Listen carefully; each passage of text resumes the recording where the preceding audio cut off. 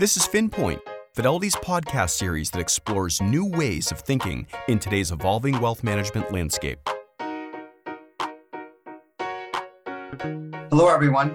I'm Anand Sekar from Fidelity Investments. I'm sitting in today for Mark Squires, host of FinPoint, as he's out on paternity leave. This is the 7th episode in our 3rd season of FinPoint. Thank you to all of you for joining us. FinPoint tackles the topics that are top of mind for advisors, planners, and leaders in the wealth management industry. This season is all about financial planning, which at Fidelity, we believe is a great opportunity for growth, both for advisors and investors. I know Mark and his guests covered a lot of ground this season. If you haven't heard our earlier episodes, I'd encourage you to take a listen. There's a lot in there. Today, we are going to cover a topic that's really important for my work and also to me personally, and that's the topic of diversity and inclusion, and specifically, how the evolving investor landscape impacts financial planning. We've talked a lot about investor trends this season. We know that 2020 drove a surge in activity, that many people were working with new advisors, and that younger investors drove a lot of that activity. We also heard that younger investors were very interested in planning as a way to gain back some of the peace of mind that the global pandemic took away. So here is something we are coming to know about younger generations. They appear to be more diverse than older generations. We've seen data both inside and outside of Fidelity indicating that younger generations bring more racial diversity. That younger women are more likely to participate in the workforce than their older counterparts and are also more likely to have a college degree than men. And that younger generations are more likely to identify as LGBTQ+.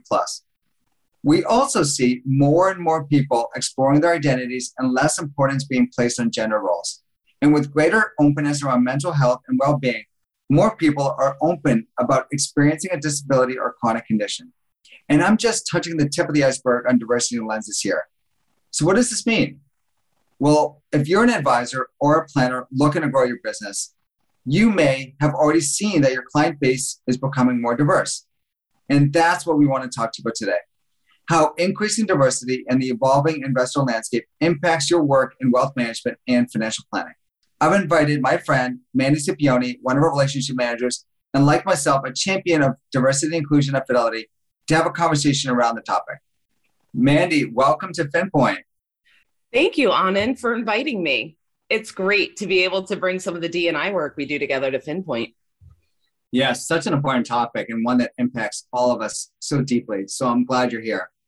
Mandy, I started off with a recap of some of the investor trends we covered this season. More people switching advisors and hiring new advisors, greater demand for planning services after the turmoil of 2020. And we know that a lot of this activity is driven by younger investors. Give me your thoughts on that. Yeah, Fidelity has been doing a lot of research on younger generations of investors to help advisors grow into the future. What we are seeing is that younger investors may be redefining the advice relationship. The customer for many advisors and planners may have traditionally been baby boomers, people born before 1965. And as such, those investors laid a lot of the groundwork for what has become some of the cornerstones of advice. For example, in-person meetings, often once a year, with an advisor who had an office nearby and mailed quarterly statements and newsletters. Conversations often centered around their financial lives and investments, and advisors weren't always tasked to broaden the conversation to other topic areas or highly personal conversations. But what we're seeing from younger generations is that they may be looking for something different. They want to talk about more aspects of their lives beyond money management. Think health and well-being, careers, and family. They want a digital experience, so they have current information at their fingertips. They're looking for a paperless experience. These investors are online, on the go, and on their devices. They aren't afraid to hire and work with an advisor who isn't local, who perhaps they found online or through social media. And they are also happy to work with multiple advisors. So these are trends or preferences that were on our radar already. We don't necessarily think that these wants and needs are just driven by the pandemic. All of this is to say that as you look to your younger clients or your future customers, you really want to keep these expectations top of mind. That's incredibly interesting, Mandy, and I agree with a lot of it. And it can seem almost overwhelming to some degree as well. We've been looking at a lot of these trends for a while. I also think that if you intersect that research and the perspective of what I kicked off with, that diversity across a lot of different dimensions appears to be higher in younger generations. And I think we might be on the verge of a big change for how advisors attract and retain and work with their clients. What do you think about that? Yeah, I agree. And in fact, that change may already be upon us. For a long time, the typical client was older and quite often a Caucasian male. So when you add in higher levels of diversity into these shifting needs of younger generations I just talked about, we're probably going to see a lot of new consumer trends that could have a great impact on our work. And I know Fidelity's been doing a lot of research in this area for a few years now. What is some of our research saying about different needs or preferences among different segments of investors? Yeah, we've been studying this for a while, and the research is showing that different segments of investors are adopting financial planning differently. Overall, approximately 7 in 10 investors have a formal financial plan in place. That's across all ages, wealth levels, races, genders. We do see slightly higher numbers of plans for those living with a disability or chronic condition in their household, but that may be somewhat anticipated as these investors may have complex circumstances or long-term care needs to plan for. Certainly sounds a lot like my family.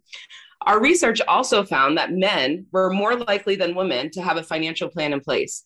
And this was even in our most recent data collected this year after the initial impact of the pandemic, when we saw so many headlines about how women were heavily affected. It's an interesting finding about the impact of women, especially, perhaps women experiencing the pandemic differently, or perhaps didn't have the time or knowledge to put a financial plan in place. What do you think are the drivers of this impact on women? It's hard to say.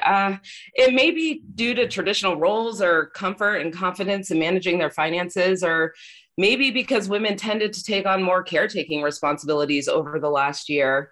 But, it's something I think we would all agree we would like to see improve for sure. Yes, for sure. It's definitely something that we all want to both not only understand better, but also I think see improvement in. What else is the data showing? Let's see. So LGBTQ plus investors on average tend to be philanthropically inclined. We asked a question in our study: which factors in an advisor would you be willing to pay more for? For investors who identified as LGBTQ plus, they were much more likely than other investors to want an advisor to help them with their charitable giving strategy. And we actually just did an episode on charitable giving, so please look that up. You did. So that's helpful to think about in terms of the services you bring to your clients. And I know you're not saying this with any of this data, but I want to be clear. This research, the findings aren't suggesting that advisors can serve everyone in a demographic segment the same way and that they all want the same services, right? No, absolutely not. Well, one aspect of diversity may be what is visible to others or what someone often identifies with. Every person has multiple facets of identity, and the intersection of those facets of identity often makes the situation more complex. It really comes down to learning about the needs and wants of the individual person. Well said. I completely agree about that, understanding the needs and wants of your individual clients. So what does that mean when we put it into action? You and I have had the conversations on this before, but let's talk about them here with our listeners. How do advisors and financial planners adapt when the customer is rapidly evolving and their needs and wants are so diverse, and perhaps even different from how the advisor is so accustomed to working? Yeah, it's a great question, isn't it? And, I think there's a couple of ways that we can think about this. Some advisors and planners take a segmentation approach to their client base, and we have seen this work really well. When you segment your book of business, you can tailor your approach and your offering to different tiers of clients according to their needs. So let's take an example. If you have a book that is bifurcated with older clients and younger clients, it may make sense to take a closer look at each segment and ask some questions. How do they want to engage with you? What service model are they looking for? Do they want frequent interaction or less frequent? What do they want to talk about in their meetings? Do they want paper statements or a digital experience? Or maybe both. You can use some of the factors we mentioned earlier. You may ultimately decide that your practice is more weighted to one segment or another, or you may find that you enjoy working with one segment, or even that one is more profitable for your firm. It does take some time and some data collection and some introspection to really figure all this out. It does take some time, and I think it's incredibly important. I've talked to a lot of advisors who have had segmentation work really well for them. You mentioned something interesting at the end there about enjoying working with a segment, or perhaps even having a passion for working with one segment. I think that may be one approach also, that an advisor or planner decides to go deep in their focus and their work with one segment. And perhaps they bring the lens of diversity into their approach. bringing their passion or interest and working with some of the traditionally underserved communities. What do you think about that approach? Yeah, we've seen that approach as well. And when you think about some of the data that's out there, there really is a need for it. I was talking about some of our research earlier. One finding we uncovered just recently, and it's related to financial planning specifically. While approximately 7 in 10 investors have a formal financial plan in place, when we asked about comprehension levels, we started to see some wider differences. How so? Well, just over half of all the respondents said that they had a very strong understanding of their financial plan. So then we decided to break that down a little bit, and we broke it down by race. We saw that fewer multicultural households had strong levels of understanding. Less of them reported that they really understood their household's financial plan, and this was all self-reported. And Anand, you and I would both fall into that segment, so this finding was especially discouraging to me. Yeah, discouraging to me as well, because I think we both recognize the needs that are relevant for everybody across the U.S., not just a particular population. And so it's not at all outside of own perspectives, as well as from other sources, we're seeing that there are underserved populations. What can advisors and planners do about that? Yeah, it really goes back to what we were saying earlier in this conversation. You may decide as an advisor to lean into working with one segment, such as women or African Americans, Latinx, or Asian Americans.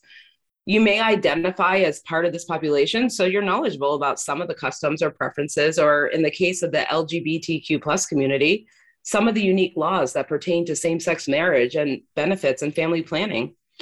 We would suggest that if you do make the decision to go deeper into working with a particular segment, that you take the time to learn more about all of those things, talk to people, get familiar with their needs, their concerns, their issues, and their wants. It's important to be able to show empathy and relatability. Otherwise, you may lack the connection needed for strong and long-lasting advisor-investor relationships. And don't forget, everyone is unique. Don't paint with a broad brush.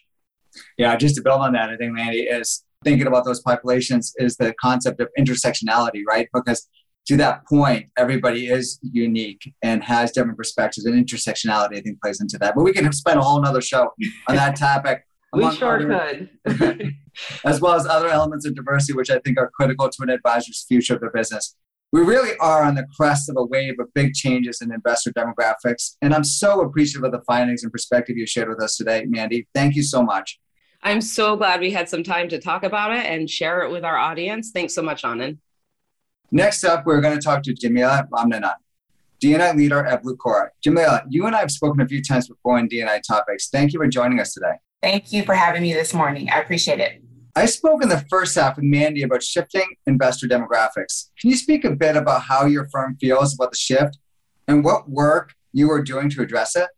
Yeah, absolutely. So we definitely agree that a demographic shift is upon us, and we are actively seeking to recruit more diverse FPs within our organization. We're also making sure we provide support for our FPs so that they can be of best service to a broader community. Our FPs may not have experience working with different investors specifically and may have spent a lot of time with one particular segment in their book, but we want to help them get comfortable with being uncomfortable and not feeling like they need to be an expert at everything. Additionally, some things that we've done, we've launched a diversity and inclusion scholarship at Avantax Wealth Management. We're offering scholarships to help shrink the barrier to entry for populations traditionally underrepresented in finance.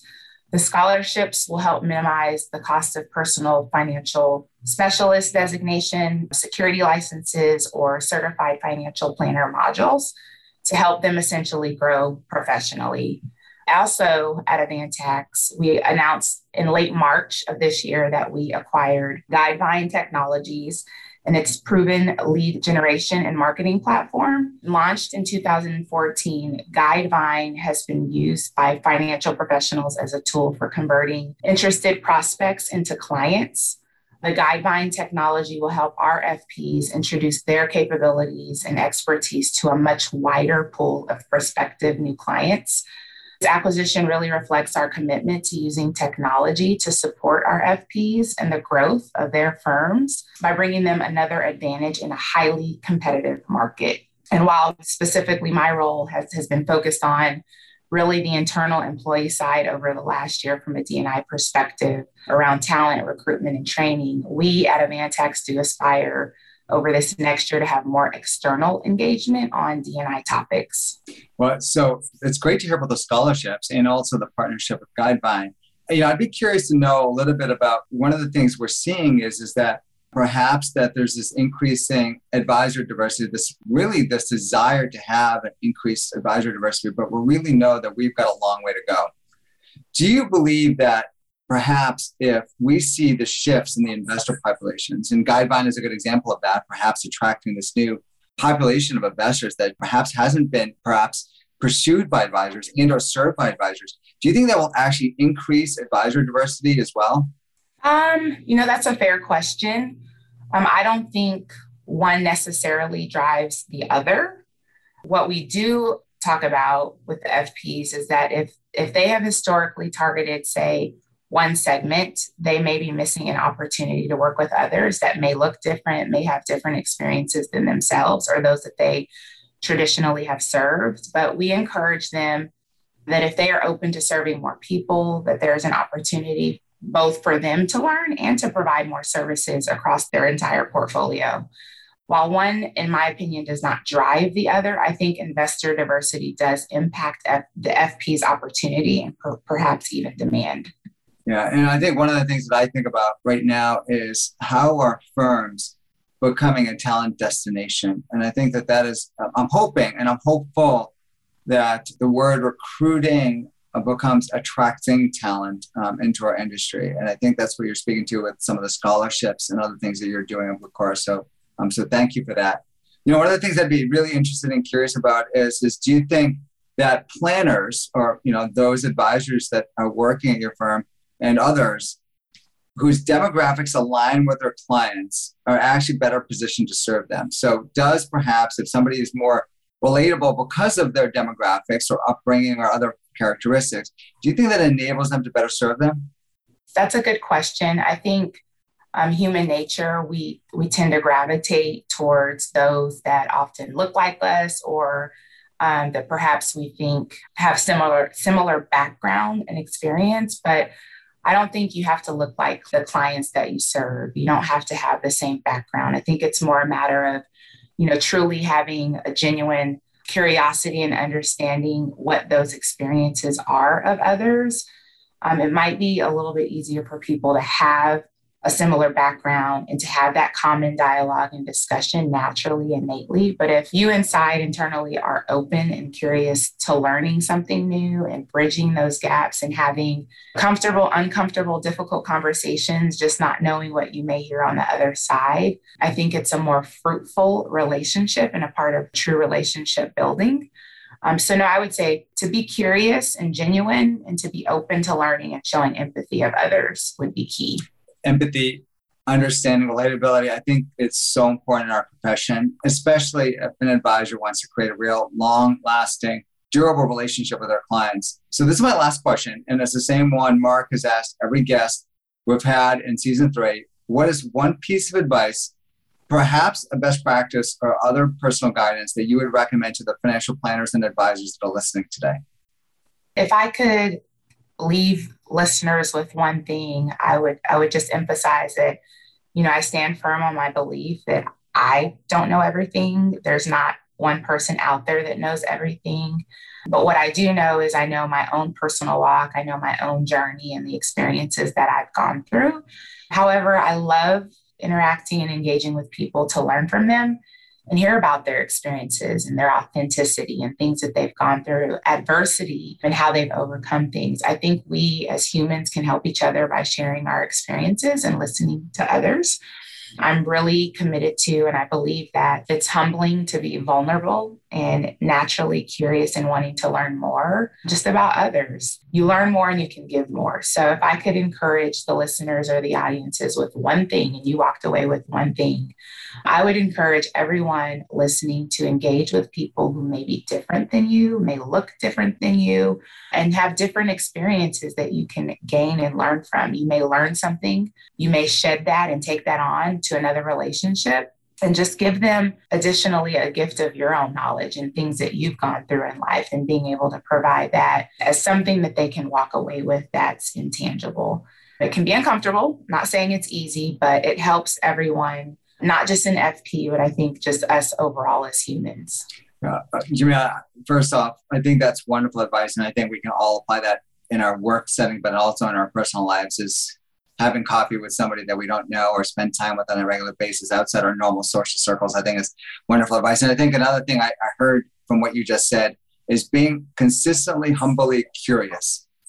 And I think it takes a little bit of time and effort to do that, to be uncomfortable, to actually ask questions you don't know the answer to as an advisor. So those are really powerful words, and one I think we can all take to heart. Thank you for joining us on this conversation today. It's something many of us are working on together, and I appreciate your efforts to help move our industry forward, yourself as well as Blucora. So thank you for your time and participation today. Thank you, and I appreciate it. Well, that's it for episode 7. I want to thank both Mandy and Jamila for joining me today. Diversity is such an important topic for our industry to address, and to bring it out into the open for active dialogue on how to address it. Increasing diversity is upon us. We know that. There is no one right answer for how to approach the evolving landscape, and the approach is different for every advisor or planner. I think Mandy and Jamila both give some great ideas to think about, so I hope this has been helpful for all of our listeners. I also want to give a shout out to Mark Squires, our usual FinPoint host. Mark, as a father of twins myself, I hope those twins aren't keeping you up all night. I've appreciated the opportunity to step into your shoes and continue this important conversation forward. So thank you for that opportunity. Mark will be back in our next episode. So until next time, I'm Anand Sekar, and thank you for tuning in. To replay any FinPoint episode, please visit go.fidelity.com/FinPoint or search us on iTunes or Google Play.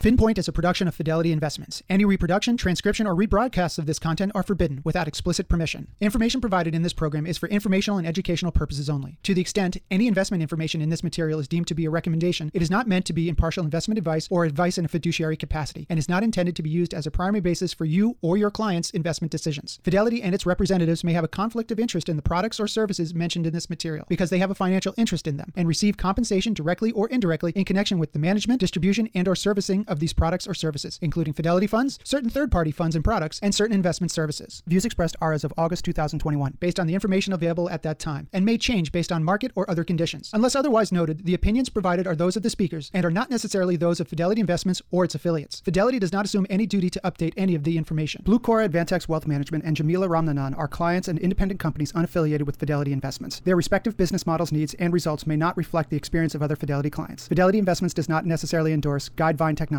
Third-party trademarks and service marks are property of their respective owners. All other trademarks and service marks are the property of FMR LLC or its affiliated companies. Fidelity Institutional provides investment products through Fidelity Distributors Company LLC, clearing, custody, or other brokerage services through National Financial Services LLC, or Fidelity Brokerage Services LLC, members NYSE, SIPC, and institutional advisory services through Fidelity Institutional Wealth Advisors LLC. Copyright 2021, FMR LLC, all rights reserved. 990-809.1.0.